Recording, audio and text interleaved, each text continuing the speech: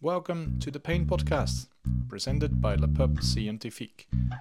We are thrilled to bring you a platform that unites clinicians, researchers, and pain advocates in sharing a pursuit, understanding pain. In this series of podcasts, we aim to bridge the gap between scientific knowledge and practical applications in the field of pain. Our episodes will feature insightful discussions with leading experts, exploring the latest research findings, innovative treatments, and emerging trends in the realm of pain. Whether you are a healthcare professional seeking evidence-based practices, a researcher diving into the depths of the pain mechanisms, or a dedicated advocate striving to improve the lives of individuals in pain, you are welcome. Check out our website, get confident and competent in treating pain. Start today. I'm Bart van Buchem. I'm a pain specialist physiotherapist based in Amsterdam region.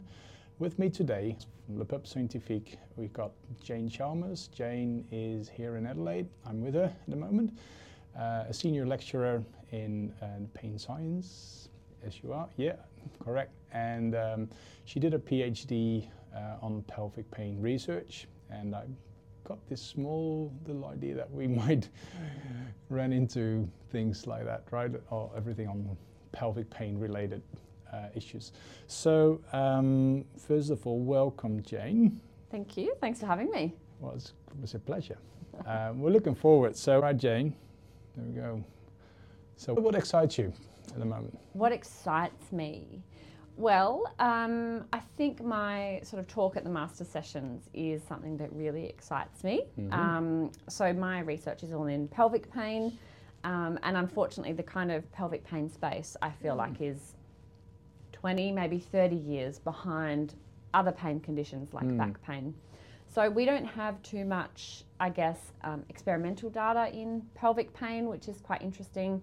And I'm starting to get really excited by the concept of, I guess, understanding a little bit more about the concept of safety and danger or threat in our pelvis based on what our pelvis represents. So I guess at the moment what excites me is this idea that our pelvis is this area that we really need to protect. And I'm excited by that concept because I think it fits in really nicely with areas of science outside of pain. So Charles Darwin kind of talks about this theory of our sole purpose in life being to reproduce. And I guess with that in mind, think about that in the context of pelvic pain, it makes sense that then our pelvis is a really important area for us. So I guess at the moment that kind of excites me, thinking about I guess that evolutionary drive that we maybe have and the role that that might play in someone's experience with pelvic pain. So would that be similar to all like other musculoskeletal conditions, for example? Yeah, absolutely. And of course it's, I think, unique and context dependent. Lorimer often talks about this concept of a violinist who has an injury on either their left or their right side, and the fact that an injury to the left side is much more catastrophic than it is on the right, because our left hand when you're playing the violin is the one that you use to play the notes. Oh, fair. Yeah. So the context of that is that it's kind of much more important to that person, and it's potentially more threatening if something goes wrong there. So you're referring to the more intimate parts of the body, and what's the burden? What does you feel like the burden for maybe even clinicians to underestimate, or even feeling it really hard to bring this subject on as a part of the therapeutic process? Yeah, I mean, it's super challenging, and I recognise that the challenges are not going away anytime soon. We find it always really hard, I think, to talk about pelvic stuff, regardless of what it is, because like you say, it's quite an intimate area. So I guess that's probably one of the biggest challenges, is starting that conversation for clinicians to actually, just ask their patients, what's happening in that pelvic area. What are some of the functions that are happening? Are there dysfunctions? Are they experiencing pain? And I think starting that conversation is the biggest challenge, because it is a lot of people find it a difficult conversation to have. Yeah, so what would you feel like, what is the clinician's role in that? So let's say you feel like as a clinician find it hard to start the conversation, but even before starting the conversation, what will be the first thing you should do to start that journey on feeling more comfortable in discussing it? I don't think there's a magic solution. I think my suggestion would just be start. Yeah. So what would be an easy question, for example, just to start with? An easy question, I think, if you think that someone maybe has got potentially pelvic pain, I think it's always important to just ask outright, you know, are you experiencing any pain in your pelvis? But being really explicit about saying, you know, people who menstruate, you might ask about period pain. But for everyone, you might also ask about sort of bowel and urinary function as well. Do they have any pain when they're going to the toilet? Other things like pain with sex. We know that all of these things are really common, so they're really good places to start to ask people about. Yeah, so, but is it also like a part as a clinician to start asking these questions yourself, for example? Is that? Absolutely. I would argue that it is our role as clinicians to ask these questions. I think particularly in Australia, you don't need a referral from a GP or anything to see a physio. So often someone will turn up on our doorstep not having seen a GP or anyone else who might screen for these things. So it is really important that we have the skills to ask some of these questions. Doesn't mean we need to necessarily have the skills to treat it, but absolutely to identify it. I think it's essential, really important. So where would you feel like so from a physiotherapist perspective, you would say you set boundaries on where you feel like your field or the domain is finishing, but as it looks like, it's more an area where very similar to musculoskeletal. Right? So what will be the most obvious similarities between, for example, treating someone with let's say neck pain or low back pain, and a person with, let's say, pelvic pain and perhaps issues with period pains and pain with intercourse, for example. So what will be the similarities there? Lots of similarities in terms of, I guess if you're thinking about persistent pain, there are lots of similarities, for example, between persistent neck pain and persistent limb pain in terms of, you know, some of the biological processes that we see, the kind of psychological comorbidities that we see, some of those social contributions, and it's no different for pelvic pain. So in terms of persistent pelvic pain, I think there are a lot of those similar processes going on. They're not too dissimilar from other persistent pain populations that we might see. I think it's just a lot more taboo to talk about. Yeah, so what would be the fit with the clinicians versus the patient, or to create a safe environment, I reckon? Is it, because when it's got more intimate, or it might be distressing, people probably not necessarily disclaim, well, actually I've got these issues, and I think I heard you saying it takes people like years and years to even diagnosis, all the way from when the issue started, the problem started. It's like, could be years. Yes. So what can we do to reduce the time in between onset issues or problems to diagnosis and probably treatment that would be appropriate? I think the biggest thing is starting the conversation, you know, asking patients, screening for particularly pain and dysfunction with the pelvis and its functions. Research that I've done, which isn't published yet, we're just preparing the manuscript, has looked at what some of the barriers are for people to seek help when they've got pelvic pain. And it was really interesting because one of the things that we found is that about 50% of women with pelvic pain report that they feel embarrassed talking to healthcare providers about their pelvic pain and the potential dysfunction they might have. But even though they're embarrassed, they don't perceive it as a barrier to them receiving help, which tells us that it's maybe something they feel embarrassed about, but they still understand the importance of talking about it, even if they feel a little bit funny doing it.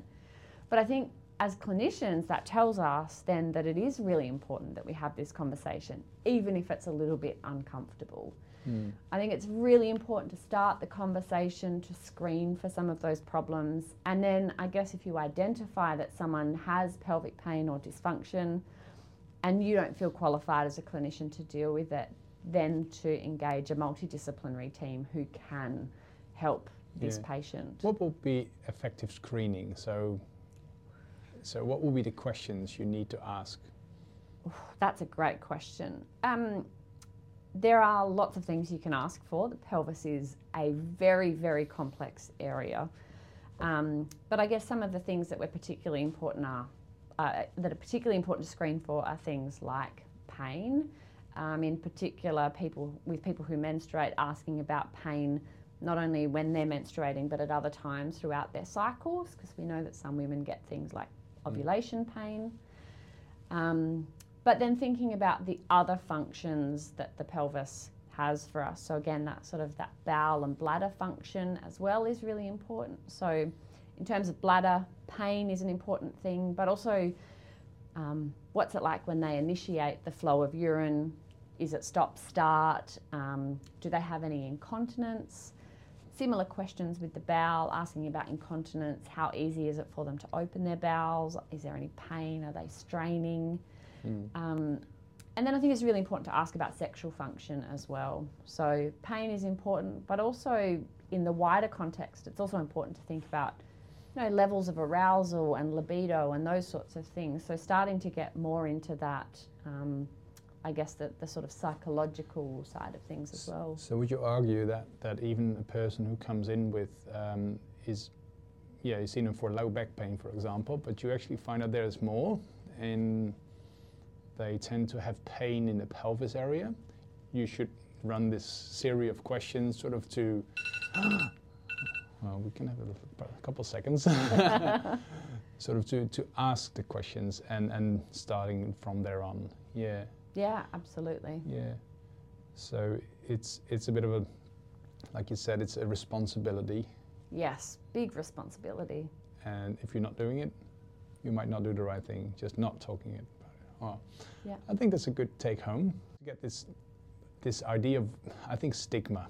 Could you give a bit of a historical view on that? How that where did it gone wrong? How many hours do you have? Just trying to give me, just give me enough, just to feel a bit embarrassed myself as a man. Look, I think there's so many layers to where the sort of stigma has started from. I think one of the problems that we've seen historically is that medicine traditionally is a male-dominated field. Back in the day, women couldn't be medical doctors. And I think that's always presented a barrier, because if you're not someone who can experience a similar process to someone else, I think it becomes really hard to understand and maybe empathise what that person is going through. So I think the fact that we've historically had male doctors has then made it really complex to then diagnose female specific things. And pelvic pain can happen in men, but it's much more common in women. So I think, having this really complex presentation, historically, the male doctors were like, we don't really know what to do with you. You must be crazy. There's nothing that we can find. We'll just diagnose you with hysteria. And I think, unfortunately, that kind of stigma still persists a little bit. Even though we know that the medical field isn't so male-dominated, I think some of that historical perception of pelvic pain and it all just being that hysterical women, I think, unfortunately, we still see that today. So what will be are there any, would you feel like there are signs of improvement of this is, because I feel like it's been for centuries. This is a sort of centuries. So, but now we got in the 21st century and we're sort of starting to acknowledge a bit more of this, I reckon. Not sure whether it's there, probably not finished, but what are the good signs of getting more acknowledgement for this? I think you're so right. Like, I think we're heading in the right direction. I think kind of this wave of feminism and understanding women's experiences and a real push for equality, I think has really helped women's health overall. But in particular for pelvic pain, I think people have been lobbying pretty hard and pushing pretty hard to make people recognise that actually this is a massive problem that affects lots of women. In particular in Australia, the Australian government has just thrown a lot of money towards endometriosis research. And endometriosis is one of the sort of leading diagnoses that someone might get when they experience pelvic pain.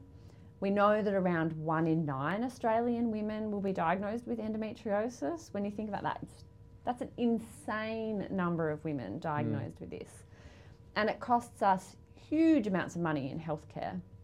And I think it's a combination of people lobbying to say, hey, like, women's health is really important, pelvic pain is really important, combined with then, you know, people in higher places, politicians, the government going, actually, this is costing us a lot of money, we need to deal with it.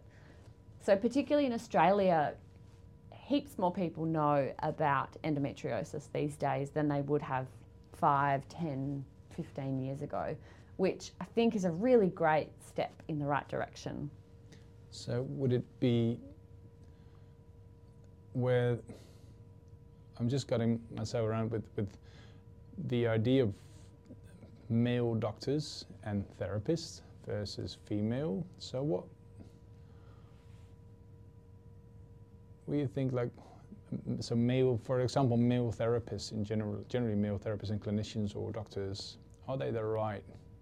Is it likely they will push it forward as part of the movement? Do they have to change more than the female therapists and clinicians? Wow, that's a great question. I don't think the responsibility is necessarily on male clinicians or female clinicians. I think the responsibility is on us as healthcare professionals, regardless of sex, regardless of gender. I think it's actually a problem that needs to be recognised more widely, regardless of what our sex or gender is as a clinician. I mean, I think at the moment it's particularly women lobbying for women's health conditions. But of course that's not a blanket. You know, it's not that men don't care about women and they don't care about women's health. I just think it's predominantly women who are pushing for it at the moment. I'd love to see more men push for it and recognise the importance of having healthy women as well as having healthy men. But I think the responsibility is on all of us. Which brings us actually to male pelvic pain, which is as far as I know, pretty unknown territory in acknowledgement as well.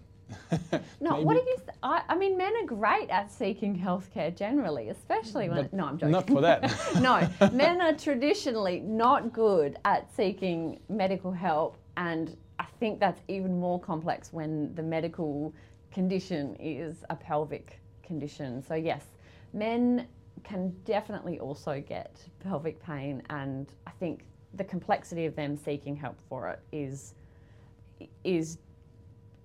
has different challenges, but I recognise that it's also challenging for men. Would men have different challenges than women have when pelvic pain is the problem or the health problem? Yeah, I think so. I think there's not like you say, the sort of centuries of the stigma and the normalisation of women's pelvic pain in men. It's not, we haven't seen that traditionally for the last, hundreds of years. So I think that's quite a unique challenge for women. But I think the challenge that is fairly consistent, regardless of sex or gender, is this idea that we just don't talk about our pelvis. We don't We don't understand our pelvis. We don't have words to describe it when it's dysfunctional. So I think that is quite a unique challenge, and I recognise that also, you know, men will struggle with that too. Yeah. Would there be differences in between men and women pelvic pain treatment? Yeah. What would be the differences like? They're massive, and I guess it depends on what we identify as some of those contributing factors. But particularly for men, a really common problem that we see is what's called chronic prostatitis, chronic pelvic pain syndrome, which is pain generally in the region of the prostate, but with no kind of infection or pathology that might be driving it. So it's, you know, it's similar to like a non-specific low back pain, but in the pelvis. Women get similar things. You know, women can be diagnosed with chronic pelvic pain syndrome, but we also see women with things like endometriosis, which would be managed very differently, because we know that there's pathology that's happening in the pelvis that can not only contribute to someone's pain experience, but also influence things like infertility. So often things like endometriosis are managed very surgically, whereas the sort of chronic pelvic pain syndromes might be managed from a more conservative approach. And from my memory, hearing you talk about the effect of surgery, results in surgery with endometriosis, they're not really great in terms of the long term. They're quite shocking actually. Yeah, so some Australian work showed that about 1 in 5 women who have a laparoscopy for endometriosis report either that the lap didn't affect their pain or it made their pain worse. So what would be, how would you describe the strategy from a therapeutic approach? Which approach would you likely see or evidence-based at least, would be more likely to choose from? So would it be education, exposure, sorts of things? So what would be the more common strategic planning for people with these issues? I think my caveat always has to be that surgery has a role. So, you know, I don't want to say to everyone, throw the baby out with the bathwater, no one gets surgery. And I think that's because we know that surgery can be helpful for those fertility outcomes. But in terms of conservative management, I don't think we at the moment necessarily do that particularly well. And I think that's the space where we need to be working in and doing more. And in terms of what the evidence suggests we should be doing, unfortunately it's still fairly sparse. We don't have lots of high quality research in terms of treating pelvic pain. But I guess it's those key principles of what you would do in anyone else who presents with persistent pain. So looking at things like self-management strategies, what are some of those, I guess, lifestyle factors that we can address? So that's sort of one area. That idea of exercise and movement and a bit of exposure is always helpful. And again, we've got pretty limited evidence, but all the evidence that we do have always suggests that moving is better than not moving. So any movement that we can encourage is always really important. And then of course, education. I think we've got limited evidence to support the role of education in pelvic pain in terms of empirical evidence, but the anecdotal evidence and what clinicians are telling us they are using and they are finding helpful, education is one of those massive things. And it makes sense because that goes hand in hand with the other conservative treatments that we might use. So how would, for example, if you got education, and I think it's the anatomy, it's sometimes it's without or with or without pharmaceutical applications or potentially surgery, but then that doesn't stop the journey, obviously. So most of the people benefit from education generally on pain, on anatomy, and then exposure. So getting back to, so it would make sense to me, like if you have a shoulder issue, you start moving your shoulder or something that relates to the shoulder. How would that relate to the pelvis? Yeah, this is a great question because it's not like you can sort of selectively identify different bits of your pelvis to move. Yeah. And we don't necessarily see the same sorts of movement pattern changes in pelvic pain that we might see with shoulder pain or back pain or whatever. Yeah. But one of the things that we do see is pelvic floor dysfunction will often go hand in hand with pelvic pain. So engaging someone in a really comprehensive pelvic floor assessment, and then some tips on how to get a healthy pelvic floor based on what is found on assessment. So if it's weak, we might look at strengthening. If it's tight, which is often the case, we might look at down training the pelvic floor, so encouraging the pelvic floor to relax. But I guess more broadly, what we see is a lot of people disengaging from just general physical activity. So, you know, similar to what we might see in someone with any other type of persistent pain, they start doing less and less and less. Yeah. And our role, I guess, is to encourage that person to start doing more and more and more gradually. Of course, yeah, yeah. So, yeah, I see that, but then you need, as a clinician, you need some specific skills. You need a skill set that's different to what you would expect from one who's feel really comfortable with seeing people with shoulder pain, for example. So depending on where you are in the world, there is specialized training, I guess. Here in Australia, there is specialist pelvic pain or pelvic specialist, I guess. Yeah. Yeah. I know it's in the Netherlands. It's got the pelvic floor specialists. It's not. But would you say you have to be a specialist to work in the area? Absolutely not. No, I think there's plenty of stuff that someone who hasn't specialised in pelvic health can do. Of course, someone who hasn't done specialised pelvic floor training should not be doing a pelvic floor assessment. I think that goes without saying. So you may need to refer that person on to get that thorough pelvic floor assessment done. But I think you could definitely think about some of those principles that we would apply to any persistent pain population. So your education, you can think about how you might tailor that specific to the pelvis. But also similar sorts of processes of just physical activity, getting moving, that graded exposure. You don't need to have specialist pelvic floor training in order to encourage someone to engage in walking, running, getting back to the gym, anything that's going to help them to move. I think that's another great take home, I guess. Encouraging people just to ask the questions, I guess.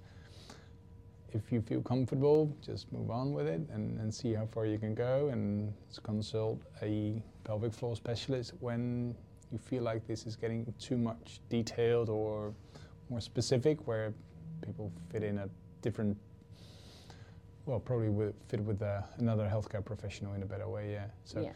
It's interesting, yeah. I think it's great just sort of to level not creating a burden for speciality. So this is something that happened over time, so you have to be a specialist and a specialist of the specialist, and then you turn up like, oh, actually I got some issues in my pelvis, and then, oh, you need to move to the other office. Yes. To ask that, and I think that's not a great thing to do, though. Yeah. I think we're going to leave it with this for now. So we had a lovely 30-minute actually. Thank you. Time flies. It's very insightful. Thank you for joining us. Thank you so much for having me. Yeah.